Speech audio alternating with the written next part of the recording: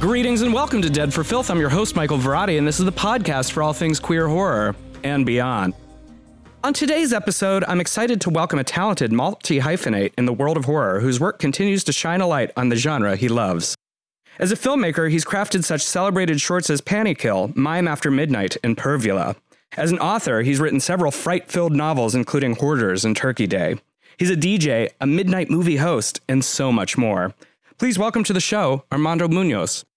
Thank you for having me, Michael. Thank you for being here. I'm so excited to have you on because as we were talking before the show began, when I look across the history of things that you've been involved in and the things you've done, you've just had your fingers in so many different pies in the world of horror that I feel like we are going to have a lot to talk about. Yeah, absolutely.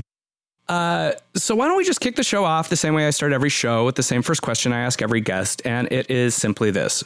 Why horror? And you can interpret that however you want. What's your relationship with horror? Why do you think people are drawn to horror? But why horror? I think it's two instigating incidents that are disconnected, but I think they're both important to tell the story on how I became so into the genre or obsessed with it or just in my blood. But the first was a somewhat traumatic experience I had as a child. Oh, no. But one that I was totally responsible for. I happened to go see the original Friday the 13th on opening night in the theater when I was 8 years old. And they let you in? Well, I had my babysitter with me. Okay. And she was old enough to get me in. And my parents knew. In fact, my mom drove us there. You know, she was getting me out of the house. She didn't care what I watched. So that was fine. But at 8 years old, I was not mature enough to process a film like that. In fact, to my knowledge, it's my first R-rated movie. And it was the first horror film I believe I ever saw in its entirety. Wow. Even the television, late night creature features, John Stanley, I could barely even watch the intro to his show. Like, I was so terrified to see the blood on Christopher Lee's fangs as Dracula. And yet here I am going to see Friday the 13th on opening night. And it was partly due to all of the hype. There was such, even a film like that in elementary school, there was a schoolyard hype leading up to that movie. And I thought, I'm going to be a brave kid and I'm going to go see it opening night. Oh, no, I was not ready for it at all. Absolutely not. And it gave me nightmares for years. And not just Friday the 13th, but even the trailer that ran before it for The Shining, that terrifying teaser with the elevators that open up and the blood rushes out. Right. Just all of that was so nightmarish to me. Like, I just couldn't process fantasy from reality. I knew movies weren't real, but still, I was just too young. And Friday the 13th really did a number on me. And it just, everything about it burned itself, I think, into my psyche. The structure, the sadness of these beautiful young people losing their lives so tragically and suddenly, out in the middle of nowhere. And at the end of the movie, when Jason jumped out of the lake, I screamed and I threw my soda and red vines in the air and I bolted screaming up the center aisle out of the auditorium. And everybody laughed at me and it was totally humiliating and terrifying and yet somewhat exhilarating at the time. But the truth is I had nightmares for years. I mean, I can understand why. I think, the thing about the original Friday the 13th is it is very gritty. It doesn't have the studio gloss that a lot of the later films have. And so, I mean, if you are going to be traumatized by a horror movie at that age anyway, that's a hard one, because it has teeth that a movie that was made within a studio system in a larger way wouldn't have. Everything about it feels a little sleazy, a little like you're maybe seeing something you shouldn't, which lends itself to that terror. I do want to briefly note, because I love an aside, I'm glad that you are a Red Vines enthusiast, because there's something great about Red Vines at the movies that I feel like not everyone appreciates. I agree. And actually Red Vines have a major association to that incident when I was a kid. Literally every single time I smell red vines, I am taken back into that auditorium. And that terror I felt watching Friday the 13th the first time Red Vines is the smell of Friday the 13th and Summer Camp Slaughter to me.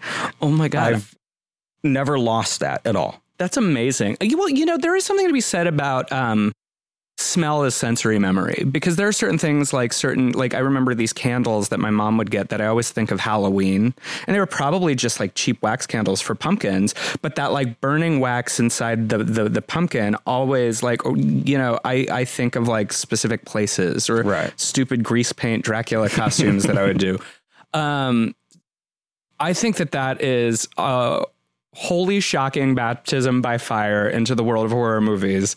Yeah, and I think my interest in creating horror films was in some ways a reaction to that. After years of nightmares, I had to then learn the mechanics of the job of it, of what it actually was. Right. And that started to fascinate me. But that was about 5 years later. Right. I had a very touchy relationship with horror in there. There were certain films I ended up going out to see, and a lot of them I regretted. I remember begging my parents to let us leave early in Poltergeist because I was so terrified. I remember standing at the back of the theater during Creepshow because I was ready to bolt out at any moment again. Even some of the Friday sequels like 3 and 4 had me running out of the theater. Like, it became a thing. I would just stand by the door. If I got too scared, I'd be out. But then getting Fangoria really changed it. But at exactly the same time, I picked up Stephen King novels. I picked up Cujo. Like, the same month, I picked up Fangoria.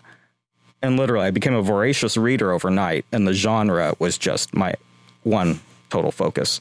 I'm curious, do you think that reading is really what helped you sort of reconcile maybe that terror? Because when you are reading something, you create your own mental landscape. So then you have like some measure of control over it. Right. Do you think there's something to that, or? I think so. And I think I started to learn that I did enjoy the terror of it. Right. And within my first year of reading Stephen King, I had read at least a half dozen or more of his novels, and I was experimenting with other authors. It happened really fast. I became a bookworm very fast. And so I looked at story structure from that viewpoint, and it even took me a year of getting into horror and Fangoria before I would go back and revisit the original Friday the 13th. I had to then cut my teeth on Evil Dead and Texas Chainsaw Massacre, and even then, and Dawn of the Dead.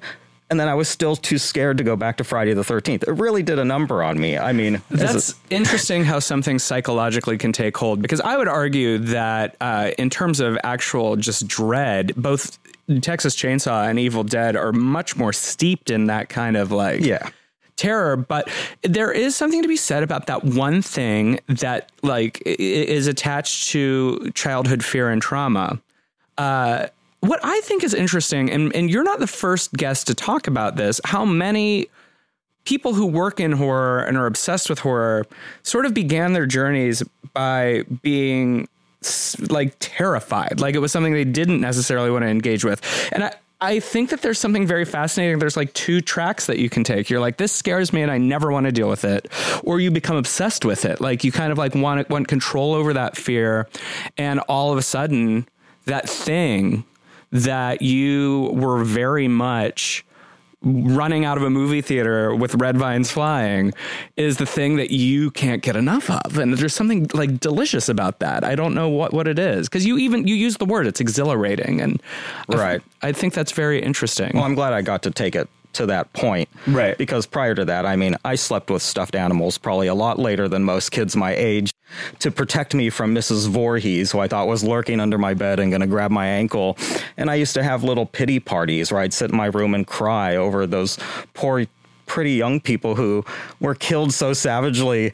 I mean, it's very interesting just how much it caught hold. But now, creating that feeling is what I do. Right. I love the idea of you having like a moratorium and memoriam for the lost counselors of Crystal Lake. it's sweet. I think there's something sweet about that, because so often when you watch slasher movies, there is just sort of the thing where they're treated as disposable characters, especially in that era. So to know that at least one kid out there was really bummed out, that like, the value of the human life. That's good. We need more Armandos in the world. I recently told Russell Todd that he made me cry because I cared for him so much when he died. He made me cry in Where the Boys Are because he was so beautiful. But I feel like that's a different discussion. So you talked a little bit about how there was a kind of a 5-year evolution from you being terrified by these movies to becoming obsessed with it, and how Fangoria sort of played a part and voraciously reading Stephen King played a part.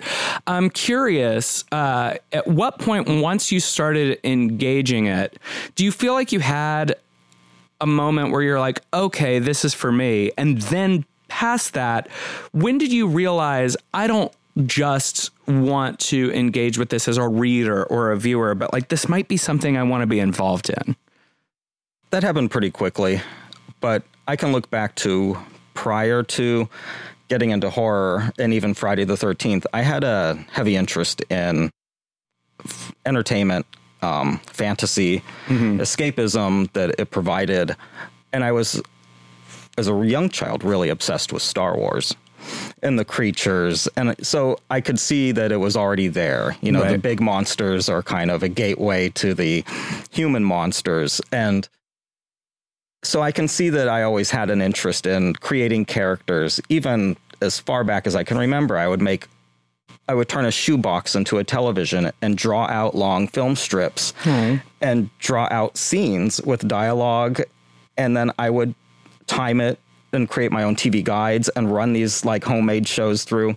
So, and that goes back as like when I could start to play, when I'm playing with just in my room, what do I want to do? And I create my own shows. Right. I mean, I can look back and see how I used to rewrite the Star Wars novels, the easy to read versions for young children, but I would start rewriting the names and everything. So I can see it was always there in the creation, even before Friday the 13th traumatized me. But I thought I was going to get into special effects, though, at first, because, as a kid in the mid 80s and you start seeing all these wonderful graphic horror films, the effects are so fascinating. And I bought Tom Savini's makeup book, and Dick Smith's makeup book. And I thought, okay, I'm going to create these creatures. But I realized makeup costs too much money. I didn't have it, but I could always have a pen and paper. Right. I could always write. Discovered I couldn't quite draw very well. Still struggling with that. So you started writing fairly early then? Yes. Did you, when did you first really start trying to create written materials that you would share with the world beyond like transcribing like Star Wars things? Did you submit to magazines? Because I know you did some journalism and had a fanzine at one point. What was the journey there? Yeah, I guess that would be the first thing that I did that I tried to share with the public was a fanzine I created in my little Nevada hometown. And I had one friend, and we both created and edited the first issue. And then I did the second issue myself, and it was called The Fright Factor. And basically, it was a teenage homemade Fangoria done on a typewriter, but very ambitious. We went to the local library, and they had an LA phone book, and we just went through and looked up our favorite filmmakers. Oh, look, it's Sam Raimi's home number. And we called him up and we got an interview. It was that easy. We targeted special effects artists, directors, actors, everybody. And this was in the late 80s. And after I bought that first Fangoria in 1985, I never missed an issue since. Not one. You must be excited they're coming back. I'm very excited. So doing The Fright Factor was definitely a major lead-in because I got to talk to all these creators directly. And then I would, write like I was trying to be Fangoria. And some of that writing makes me cringe now, but it's amazingly ambitious. And I can't believe who I got to talk to and do interviews with when I was 17.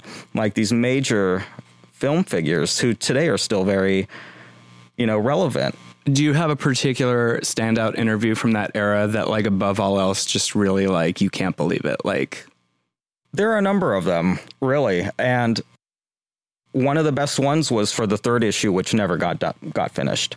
I started a third issue, but I lost too much money. All the money I saved up working theater jobs and as a projectionist in high school, I spent on the Fright Factor. And I just went broke, but I still did try and do a third issue. And one of my favorite interviews was with director Richard Stanley. And I interviewed him not long after Hardware got its U.S. release.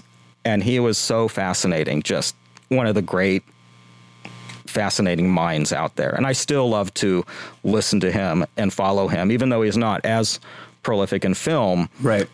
There's nobody out there like Richard Stanley. No, he's definitely unique. And I really love that documentary about his attempt at making the Island of Dr. Moreau and just all the studio interference. Was that the documentary is called Island of Lost Souls? Is it? Something to that effect? Something like that. I kind of forget the documentary, but I remember reading about that right after it happened in Fangoria. They covered that controversy at the time. Right. I love the idea that he dressed up in a creature costume to sneak back onto his own set after he had been fired. Like, that's great. The audacity. And that's what we admire about these guys. They're rebels, I really like that you began with fanzine culture, because I think that for a lot of listeners who have always existed in the internet era, they don't understand kind of how crucial those kind of efforts, the world of zines, and to some extent, the smaller conventions before conventions became a circuit, were to helping you connect with the world of this kind of stuff. Because there was, in the late 80s and early 90s, when you liked a certain kind of movie, and I'm sure you know this, it sometimes felt like you were the only one. And then when you finally met someone, you were like, oh my God, this is... Right. And so I think there's something very special about that. When you created the zine at 17 years old, did you even really know what zines were? Or it was just something you were like, I'm going to do this because... I was pretty aware of zines, not just film zines, but music zines, and I was into metal and all sorts of underground stuff. I collected zines. I even had issues of Boiled Angel in my collection. I have to wonder if I still have those. How did you distribute yours? Was it all just through mailing lists? It didn't get much distribution, and I really didn't know what to do with it after I had gotten it out. And so basically I took it to Fangoria conventions and tried to sell it and then give it out. And there was like an order sheet on the back so you could mail order it with a money order. But I didn't really have a way to get it out to many places. A few local comic book shops. I lost all my money on it. But again, I wouldn't change it because of the friends, who even today I still have through that. And one more interview that I will mention that was special, especially in hindsight, was with screenwriter and writer and upcoming director Mark Patrick Carducci, who became a friend during that era. And I hung out with him at a few Fangoria Weekend of Horrors, and he really encouraged my writing and my fanzine, and he gave me a great interview that's in the second issue. And he was working with Frank Darabont at the time on Buried Alive, which I believe was Frank's first directing debut as a television movie, or for a feature length movie. So he was working with great people, and he directed a documentary about Ed Wood. He was total fanatic of Ed Wood's. Flying Saucers Over Hollywood was, I think, his one directing effort. He also did Neon Maniacs, but he died way too young in the late 1990s.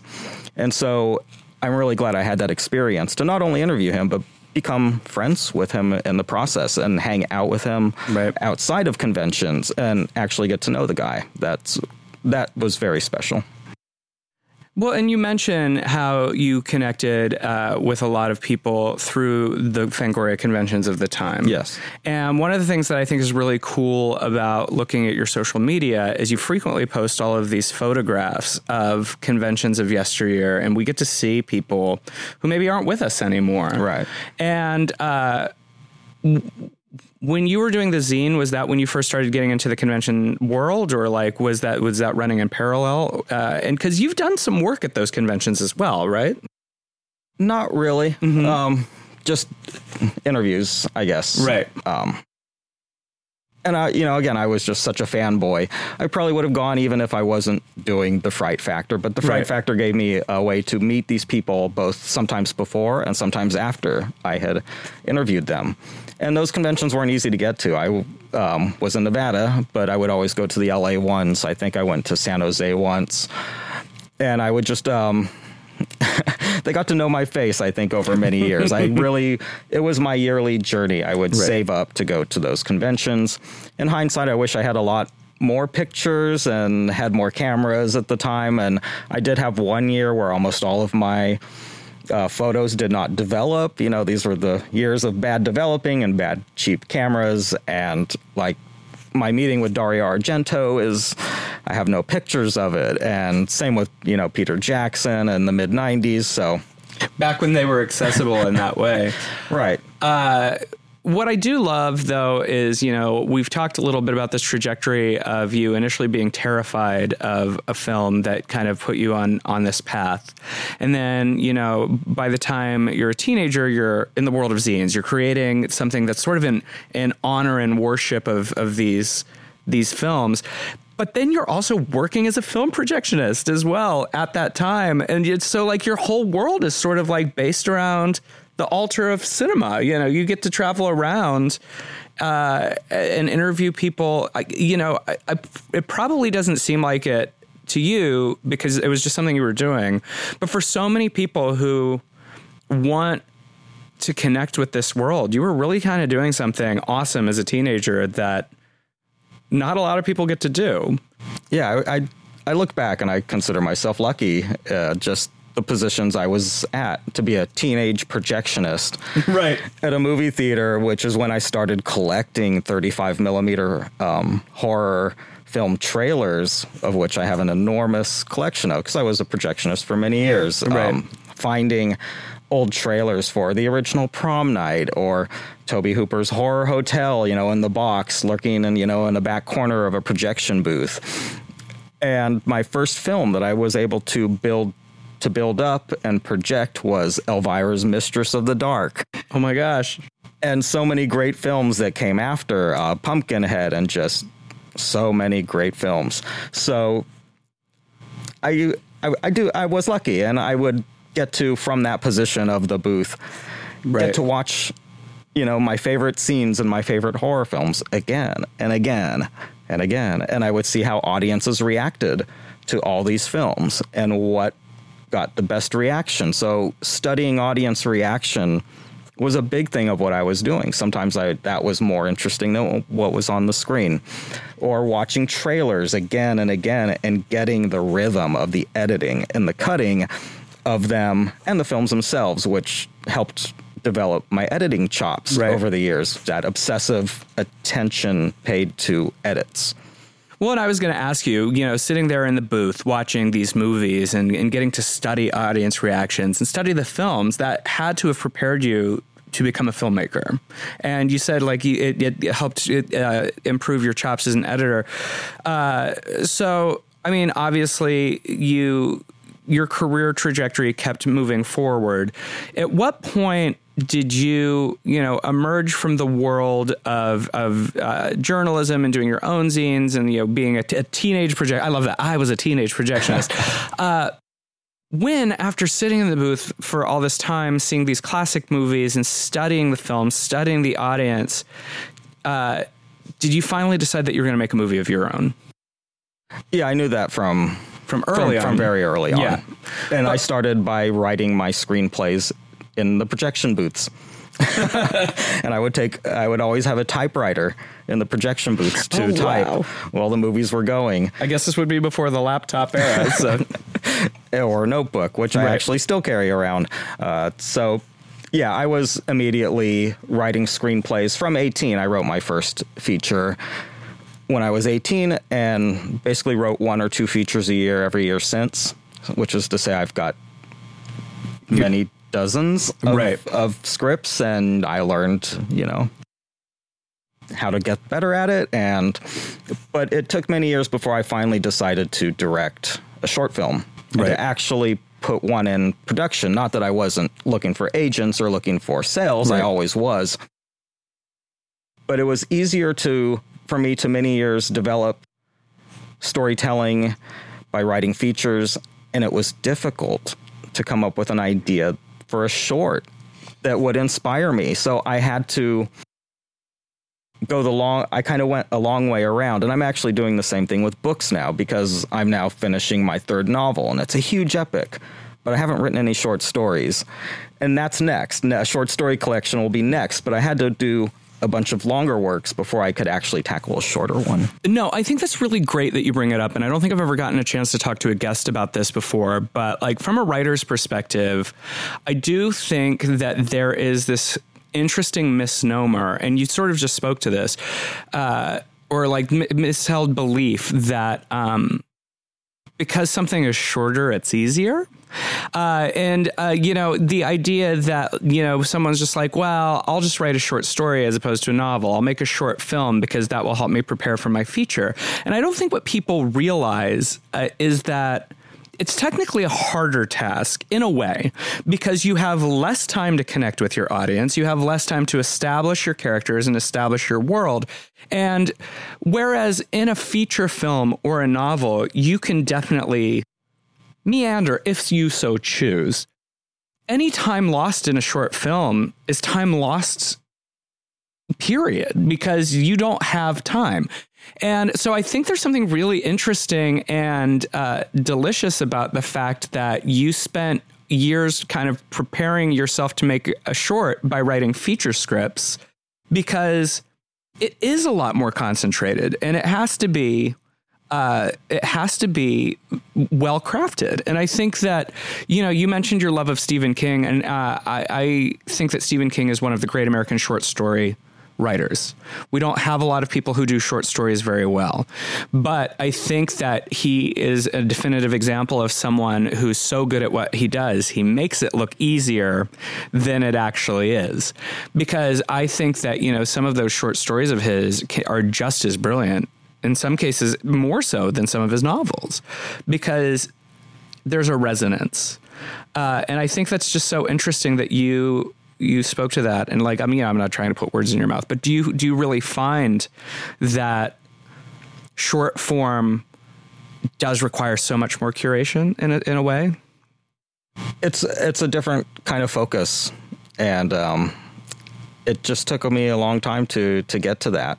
But then I kind of learned that too. And then kind of went on a string of years where I was doing a lot of shorts.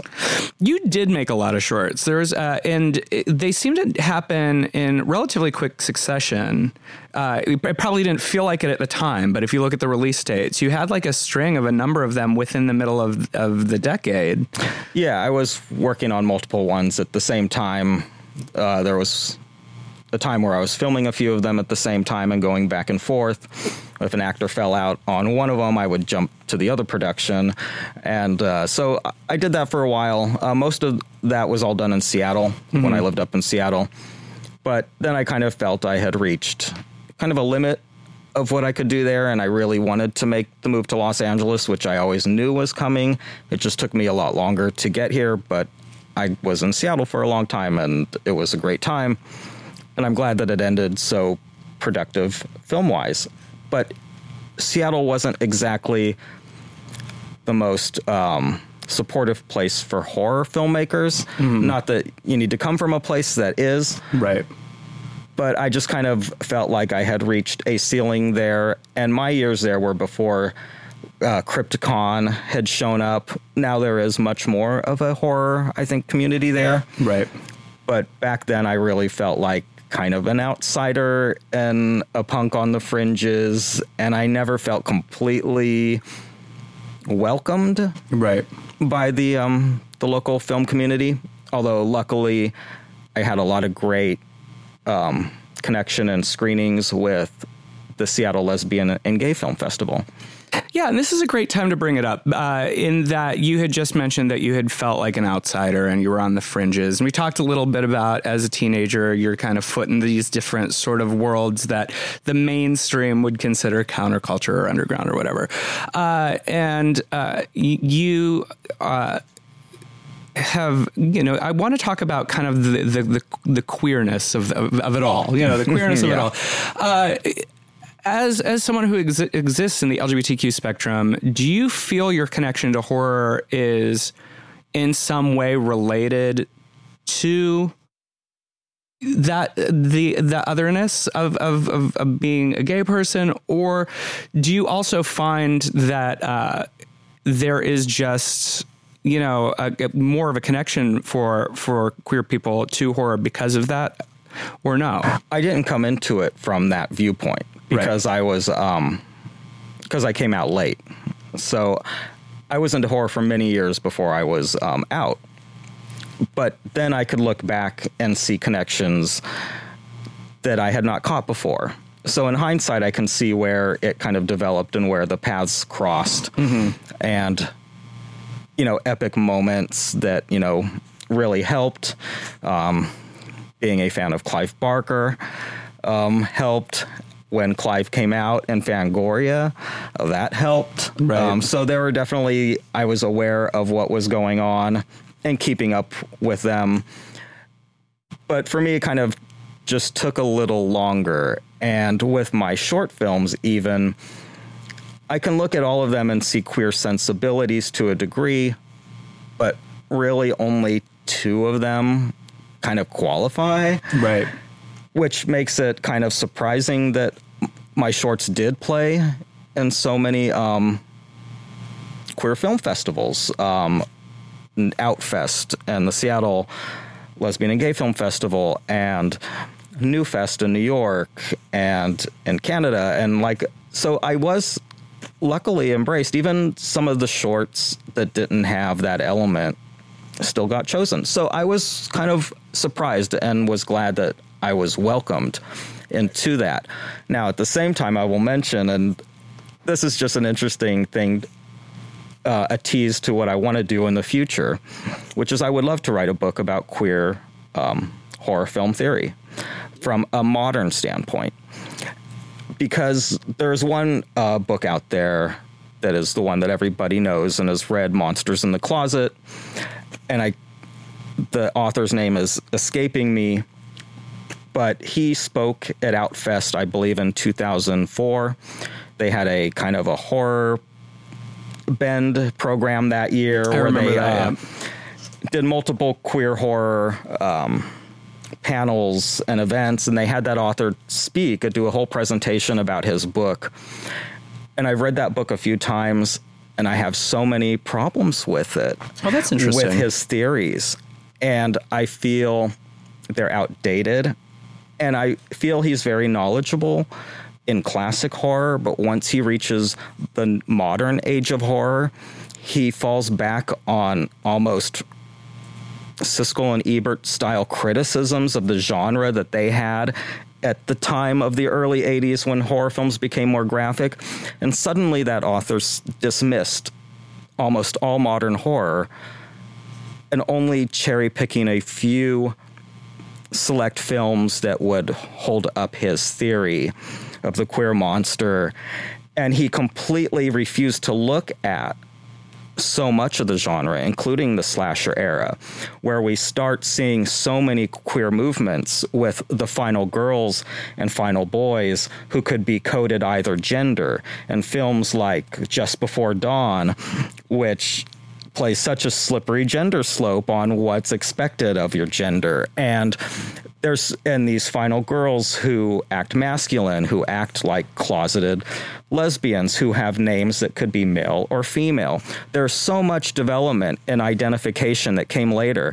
If that author grew up being told that the queer was the monster and he believed it, I grew up seeing the queer as the hero, as the survivor, as the outcast who's not like the friends who are, going up, Bob and Linda to the bedroom to screw. And Laurie's like, I can't get a date. No, there's so much more going on in modern horror with queer presence and evolution that the book Monsters in the Closet not only doesn't touch on, it kind of poo-poos it and kind of brushes it away as not even worthy of study. So someday I would love to tackle a book like that. I think that you should, because I think that it's needed, because one of the things that we talk about so frequently on the show is how different interpretations arise based on what's going on societally speaking. And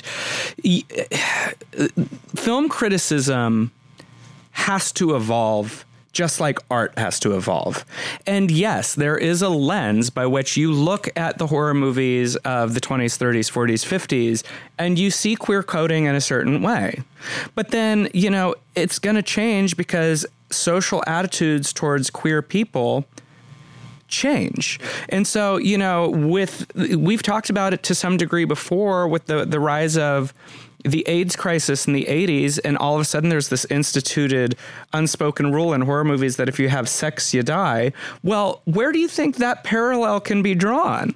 And so I think that it does fall upon the shoulders of people who are passionate about these things, like yourself, to look at it and say, this is art and there is a purpose. But, I think that, Monsters in the Closet definitely served its purpose. I would not in any way besmirch that work, but I think that what happens is with different times, we need different takes as well. And I think it's so important because our genre, as you well know, frequently gets dismissed. The old joke is it's a dirty word. It's just like porn or whatever. But it's because I think that sometimes horror scares people, but not in the way that we traditionally think so. I think that horror, when done right, can be the mirror by which you reflect things going on in society that we otherwise couldn't say. Like, that's when genre used as a mechanism is so very important. And then all of a sudden that monster does mean something more. The idea that It Follows is a movie about a sexually transmitted disease. Like, yeah, we know. Like, that's look beneath. Sometimes the monster isn't always the monster. Sometimes there's a lot more going on. Oh my. Anyway, I did want to talk a little bit about, because you mentioned some of the content of your shorts. Some delved into queer territory, some didn't. But what I do think is very interesting is if you look across the range of the shorts that you've made, for someone who was very, deferential to the lost lives of the counselors of Camp Crystal Lake. And what I like about your sensibilities is that you do have a tendency with your work to go into button pushing territory. Like, you have never really shied away from things that, like, beyond just the realm of horror, would maybe necessarily, like, an audience would be like, oh, well, this is a boundary push, or, the buzzword of today is like, maybe this is problematic for somebody or whatever. But what I like is you'll take us to the gate and say, here's what it is, and I'm going to kind of put it in your face, and you have to deal with it. And Pervula, panty kill, you have the killer crapper. The idea that you don't just do horror, you take horror kind of like to a foregone conclusion of a little bit more extreme. Was that a decision early on that, like, if I'm going to do this, I'm definitely not going to just like put my foot in the water. I'm going to jump right in and really, do you intend to like push an envelope, or is that just... I don't even know if I consciously do it. I'm just so wired to do it. Mm-hmm. And if I look at the things that I like, I'm not one for, I should say I like all kinds of horror, right. Even the kinds that I don't necessarily delve in. I like the really gruesome films. I love the very subtle films. I don't care what the rating is if it's right for the story. Right. So I can appreciate the classics, the newer things.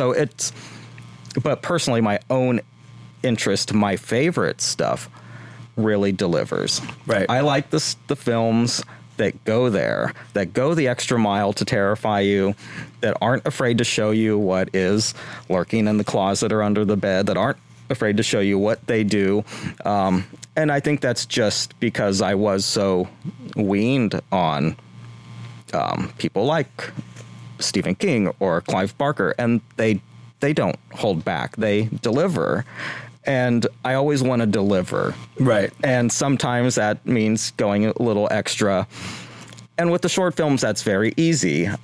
And I also have an interest in cult cinema. Right. And, the works of extreme filmmakers like John Waters or Bruce LaBruce. And I love to see audiences that are goaded into extreme reactions. That's also fascinating to observe in an audience and to experience as an audience when you see something so transgressive that either everybody screams or everybody laughs, or you can hear a pin drop or people get up and they walk out, which I call a standing ovation. So I like reaction. I like to get reaction. So maybe that's why they go there. I definitely can see some seeds of John Waters' influence in your work. Because and when you said how some of your things played at queer film festivals, even if it wasn't inherently queer, I think sometimes there's a queer sensibility that doesn't necessarily always have to do with queer characters. Like when you watch some of the John Waters films, they're rarely actually about actual queer people, but there's something so... Divine is supposed to be playing a cis woman, but just like the sheer idea of Divine and Edie, being housewives, in polyester, that movie is like hella gay, even though there's really no gay content. And I think that queer critics can see queer sensibility, even if it's not necessarily about a queer person. And in that way, I look at your oeuvre of shorts and I'm like, all right, yeah, I can see the John Waters of it all, but still definitively you. But I get what you mean, by bringing that button pushing, the transgressive element. It's not even necessarily that you're meaning to push buttons, but it's just the foregone conclusion of the art you're trying to make. Yeah, that sounds about right. Well, I want to ask you about a particular character of yours from a short film who has sort of lived off of the screen and has gone on to do some other things. Tell me about Pervula. Yeah, Pervula, that's my alter ego, I think. I directed that film in 2001. And I starred as the title character, Pervula, and I still have that costume, and I still wear it on occasion, and I like to become that character. I mainly, as a DJ now, which I've been doing a lot more of lately, I like to bring that character out. I use the name. I don't always dress in that outfit, right? But the sensibility of the character is always there because I always dress up. I always do something crazy. And Pervula, like all of my villains in my short films, they all pose.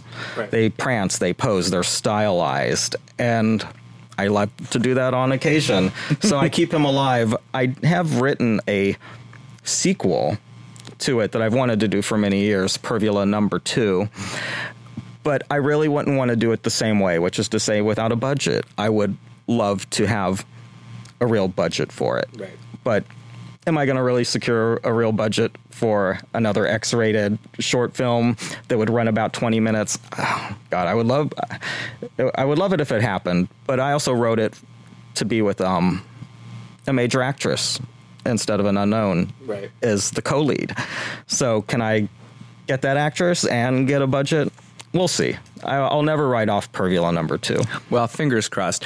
Now, before we talk a little bit about the DJing, since you embody the character of Pervula, and this is a question that I like to ask guests who take on alternate identities sometimes, whether it's sometimes it's drag queens, sometimes it's different people in the horror field. Usually when we create a stage persona, of course, it's rooted to something of our own self, but it's a heightened sense, like you said, there's a heightened prancingness. How is Pervula different from Armando in your mind? I don't know if he is different, and I can really see where he came from because prior to Pervula rising from the tomb in 2001, I had been, after I turned 21, I got very involved in the club scene, the goth industrial scene, which is always a fetish type scene. Right. And I worked in a fetish store in Seattle. And so I was around very adult content and material for many years. It was my job. And it was in the entertainment, it's not lost on me that when I started reading Stephen King when I was 12 years old, that I was reading material written for adults. Right. And in Cujo, those dirty bits really stood out, and I would go back to those again, and I would know, I'm reading something that's beyond my age level, but I can handle it. I'll learn. Right. So I can see where Pervula just naturally came out of the environments that I found myself in and the cinema that I tended to like the most. I love that.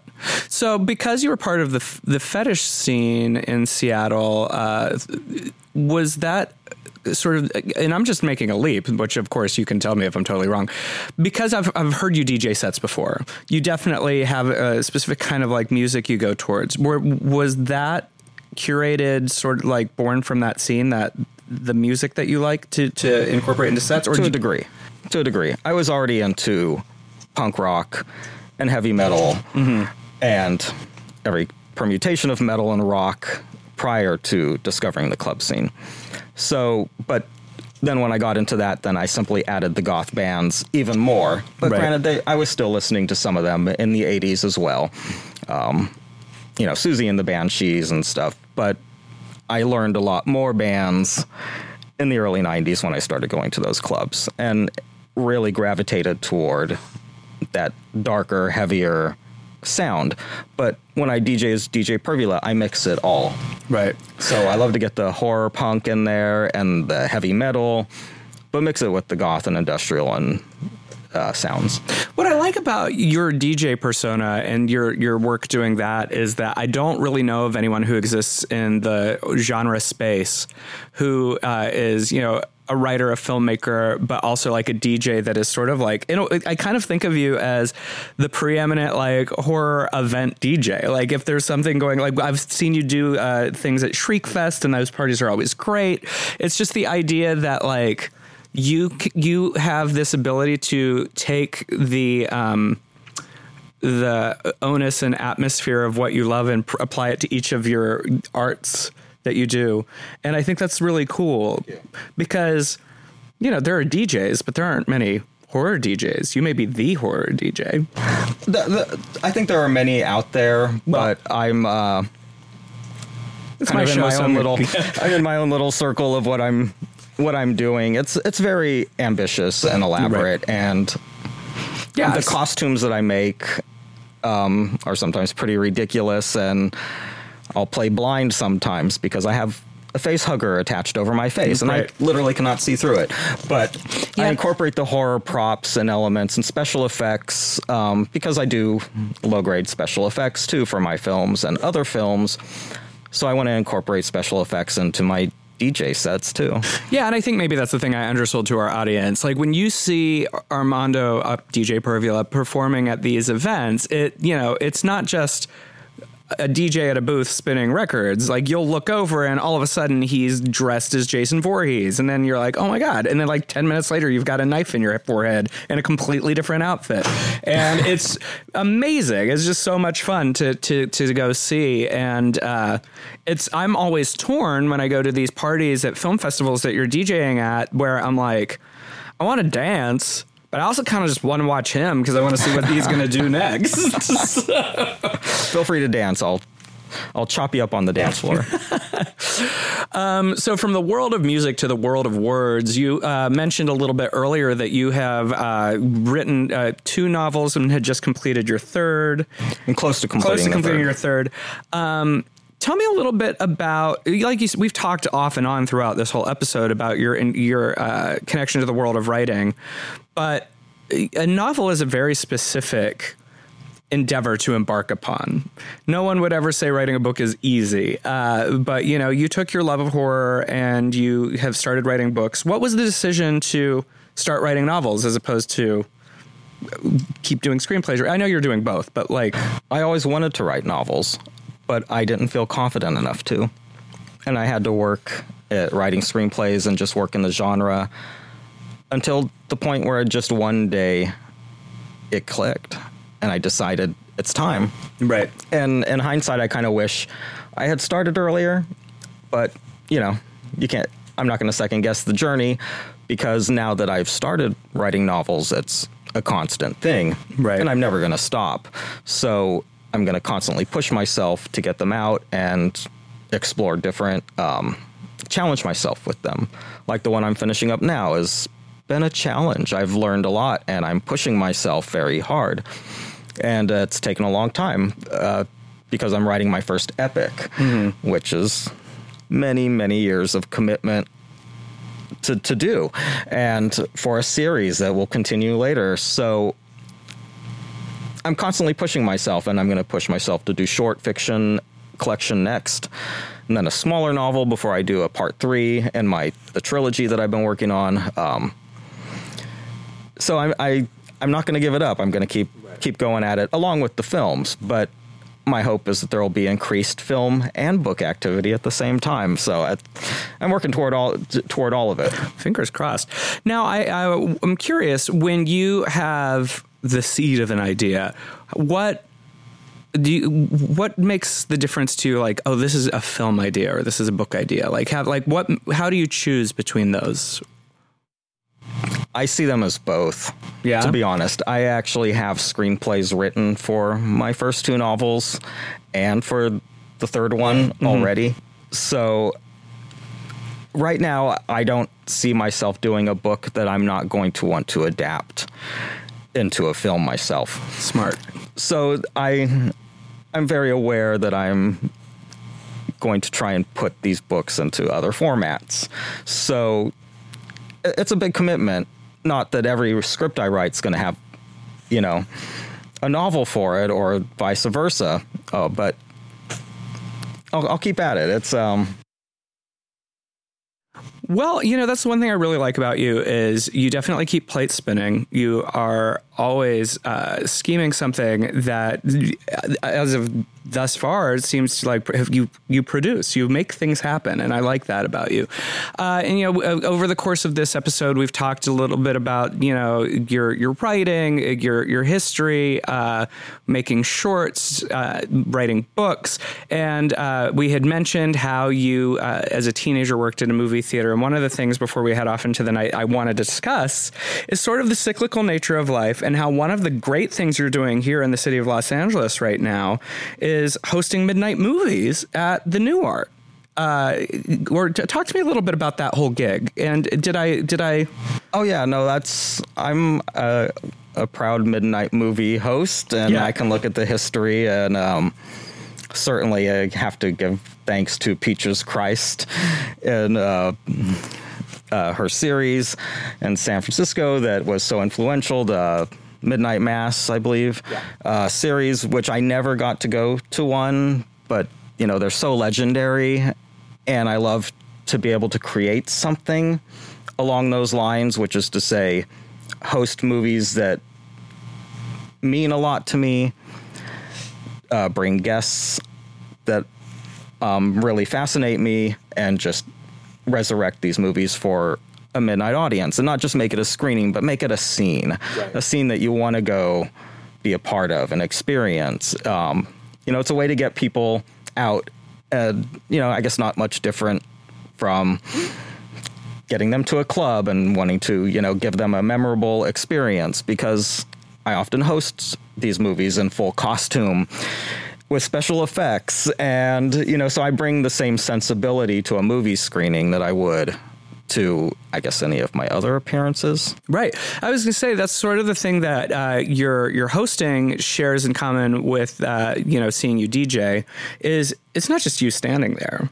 You bring a level of theatricality to it that I think is really great. And what I really love is it shows how passionate you are about the films you program, because I can see it, like, whenever I see you in person or whenever I see your posts online, it's not just like, oh, come to the New Art, we're screening this. You're just like, you have like a whole like thing where, it's hyped up in the right way. I know that you're excited about it. You dig out old articles, you find clippings. It really does feel like you are curating a community, which I think is very important, because we sort of are losing that in the modern era, where it's so easy to just watch whatever on a digital platform. What makes a movie special? And I think for horror fans and cult fans, the word cult really is all about a communal experience. And we need people who are keeping that community alive. And thanks to people like you who are finding ways to do it, it's important. I think it's so important. So thank you for that. It's very rewarding to do. It is kind of, like you said, going full circle and creating the movie going experience from another aspect. Right. I was in the booth before, not that I still don't project 35 millimeter because I still can and do, but there's a lot more to do in presenting a film. And it's a joy. It's a joy to revisit these. Sometimes it's part of the fun is seeing something that I missed in its initial run because I was so messed up over Friday the 13th that I was too terrified to go see Prom Night when it was first released. Right. But, now I can rectify that. What's a movie that you haven't had the opportunity to screen yet that's like on your wish list? What's the dream movie that you don't know that if you could have any movie? I'm so lucky that lately I've been getting so many of my dream movies programmed. It's really difficult to say. And I might pick something that would be something that would thrill me. And I'm sure like one or two other people might show up to watch it with me, but it would be such a thrill for me. And there are some Holy Grail films. Okay, this is ridiculous, but I'll tell you what one of my main Holy Grail films is. Lay it on me. Wes Craven's The Hills Have Eyes, Part 2. Wow. Okay. I mean, you want to talk about a deep cut in terms of horror screening. I don't think I've ever seen anyone screen it, but it's not necessarily the most beloved film. I think you would agree, but it's not, but it's my favorite Craven film. I love that. So far as it makes me happy. It makes me so happy when I watch it. Do you have a reason, or is it just like a personal connection?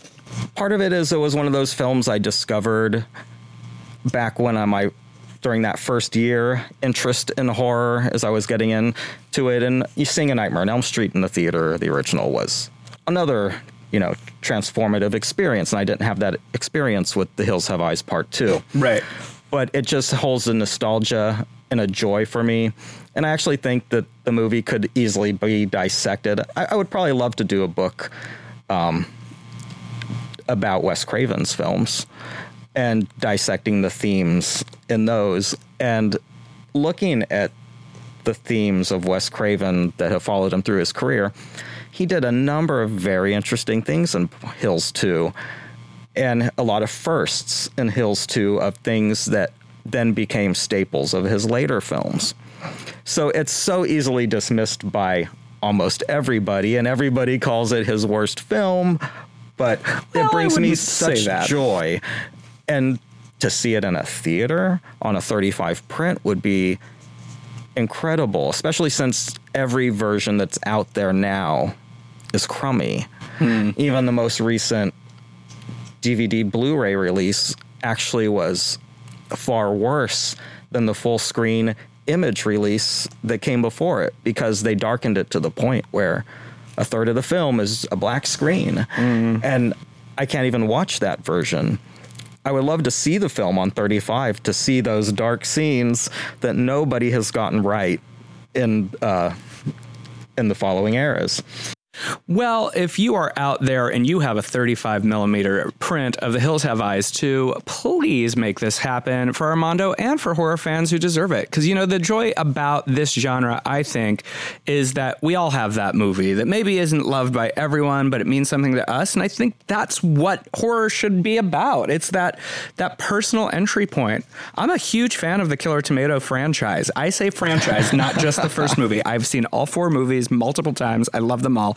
No one's going to be beating down the door to screen Killer Tomatoes Eat France, but I'll tell you what, I would be there in a heartbeat if someone showed it. So I hope you get your Hills Have Eyes Part 2 screening, and I would love to see that happen, honestly. And what I like, obviously Wes Craven, in terms of a retrospective, it's well needed. He did tend to do that thing where he would test stuff out in films that weren't the bigger films and then reuse them later. Like I was rewatching Deadly Blessing the other day, and the scene with the snake in the bathtub. I'm like, this is Freddy in the bathtub. He just redid this. Oh, and he did. I love him. He did for that it. a lot. You can see so many familiar things happen in his movies. Look at how many times grown men get set on fire and flail around. Like so many things come back in his films again and again. Images and situations. The boyfriend crawling up to the girlfriend's window, which I believe he did the first time in The Hills Have Eyes Part 2. Wow. So there's so much, and not only a 35 print of that, but if anybody has a copy of Wes Craven's super rare porn film, Yeah, what was The that? Fireworks Woman. What was the name he directed under? It's like Abe something. I don't remember his pseudonym on that, but I read a very detailed description of it, and it seems like it's full of all of his familiar obsessions. It actually sounds like a Wes Craven film. I love that. You know what? Honestly, there is a history of that era when it wasn't so much looked down upon of filmmakers cutting their teeth on adult films. And I've seen a lot of adult films and pornos that were directed by people who ended up going on to make horror movies. There's this great one, High Rise, that Danny Steinman, who directed The Unseen and Friday the 13th Part 5. It's this porn film that's a musical, and it's got original musical numbers in it, and it's so bizarre. Wow. And if ever, Danny Steinman ranked to get a Danny Steinman retrospective, I would be the person who's like, you guys have to screen High Rise. When else are you going to see like an X-rated musical where a woman has to have sex with everybody in the building all the way up to the high rise? No wonder he got the job on A New Beginning. I know, it definitely has a porny feel to it. Totally. Yeah. You could sense it. Yeah, there's some sleaze there, but you know what? Honestly, I like it for that reason. I am unapologetic. Pervula would like it. Well, and if Pervula likes it, I feel like I would probably follow suit. What is next in your world? What are you working on now beyond your novel? Or do you have anything else in? Well, I do hope to get the novel out by the end of the year. We'll see if that happens. It's called Turkey Kitchen, and it's the sequel to Turkey Day. So I am doing a whole holiday horror franchise in novel form, and then hopefully, the films will follow. Those are definitely dream projects of mine. So I'm very committed to the Thanksgiving my Thanksgiving franchise. But I'm working on developing a number of feature film projects. A lot of them I can't talk about, but I can mention one of the main ones called The Cutters that I would direct. And I have a couple great actors involved. I wrote it for Leslie Donaldson to be the lead.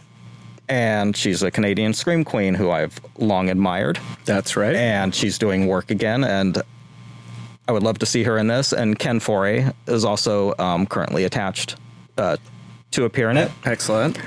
And it's kind of a spin-off piece to my novel, Hoarder. The character of Mrs. Cutter has a chapter in the book Hoarder. So Right. I'm kind of crossing the universe and think the Cutters would be a good stepping stone to a feature of Hoarder. So I have crossed my universes in many of my films. So The Cutters is definitely coming on the horizon, and I've long been developing my short film Mime After Midnight into a feature film franchise. And I had a major horror talent involved in it for many years who was going to co-write it and direct it. But that didn't happen, and so it's more in my lap again. So I'm looking for other collaborators who would want to or see the potential of turning Mime After Midnight into a series, because I think it was definitely created to be the launch of a new slasher villain. Another slasher villain that poses. Right. That's what he does. He poses and kills. So nothing queer about that. Who doesn't love to strike a pose before causing some trouble? It's literally everything I live for. Before we go, I do always like to ask guests, and especially someone who's so engaged with the world of movie theaters and movies as you are, what have you seen lately that just has blown your socks off? What are you loving movie-wise? Oh, gosh. The few films that I saw recently that really impressed me. The Strangers, Pray at Night. Yeah. The Strangers sequel knocked my socks off. I was lucky to see it in a theater by myself the first time on opening week. Totally criminal. But I was not a fan of the original Strangers in the least. That's interesting. I didn't like it at all. So I went in with some reservation, but this one felt as wonderful. It had the same flavor as Friday the 13th Part 2 and Halloween 2 and Scream 2. It felt like a genuine slasher horror sequel that delivered.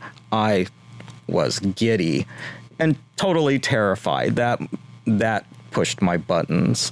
I love that. And then another recent film that really had an effect on me is one that you saw recently, The Misandrists by Bruce LaBruce.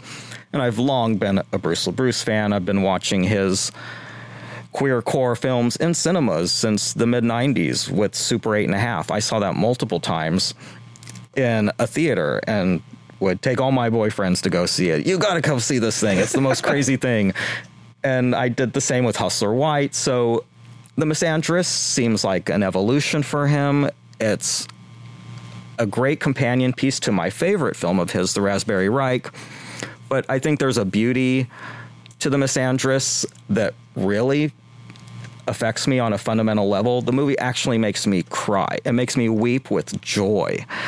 And I've noticed the more I see it, the more that I have that, it has that effect on me. So I think Bruce LaBruce did some amazing things in that movie. I really liked it as well. I love that Bruce always pushes boundaries, and he can use something transgressive and some may say X-rated to make a political statement. I've always been a fan of his, and what I really think is I always call him the last great piss off your parents filmmaker because we don't have many people who kind of feel like they're making forbidden art in that way. Yes. But I really liked it, and I totally get where you're coming from. And I thought the interview that you did with him after the screening at the New Art, because again, tying it all together, he came and spoke with you about the film, and that was really it gave such insight. And to see you both up there together, fans of transgressive cinema, artists of transgressive cinema, that's really cool. Oh, thanks. Yeah, I have been following him for a long time. I remember seeing him meet John Waters at Newfest in 2004 during the Raspberry Reich premiere, and I remember John Waters rushing up to talk to him afterwards all excitedly like a fanboy, and I thought, this is great. And now I've gotten to share a stage with Bruce and pick his brain, which is just an amazing thing. And of course I had so many questions that even 2 nights of Q&As was not enough. I wanted to get even more. I like that you used his movie as something that you would take your boyfriends to go see, because honestly, really Bruce LaBruce films should be the litmus for people you're dating. You sit down and you make your significant other watch a Bruce LaBruce film, and if they can hang, then that's a cool person. Yes. Armando, where can people find you? They can find me, at the New Art or a goth nightclub near you. I do have a few big DJ Pervula events I can let you know now. Please. Always, I do the Shriekfest opening night party, and that's going to be, I believe, this year on Thursday, October 4th. It's my biggest show of the year. Every year, It's 5 to 6 hours of nonstop playing and special effects and costume changes and horror, rock, and mixes. All horror. I spend all year working on that night. And it is something to see. I have been before. Although I'm an old man, while he'll be there for 5 to 6 hours, I definitely will creep in for like 2, and then I get sleepy. So that's always on my agenda, as well as the Saturday night. I also DJ with Batcave, a local club promoter, and we're doing the Saints and Sinners night at the Medusa Lounge, which is always fun and very creepy, religious, fetish themed. And the Bondage Ball on July 3rd at the Globe Theater downtown. Right. I'll be with Batcave there as well in another creepy fetish costume. So you can find me live there, or just follow the New Art Midnight series, of which we have some major stuff coming up. Jason Lives on 35mm with Tom McLaughlin.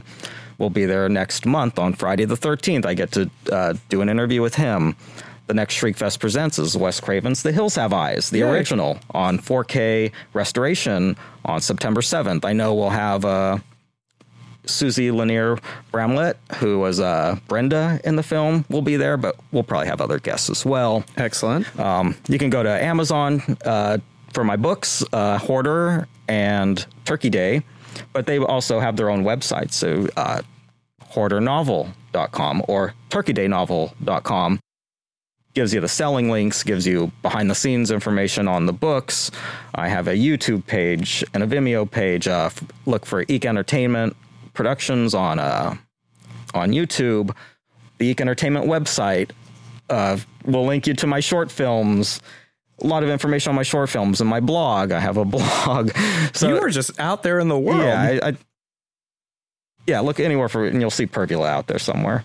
Well, please go and find this guy out in the world, buy his books, watch his films. If you're in Los Angeles, go to the New Art, see some movies, check out his DJ sets at all of those places he just said. Those are all some killer venues. If you're a horror fan or a music fan or a goth kid, whatever, I think that you're going to love it. Armando, thank you so much for coming on the show today. Thank you for having me. I love this show. Thank you. Well, this has been Dead for Filth. I'm Michael Varrati, yours always in glam and gore. Good night and good luck.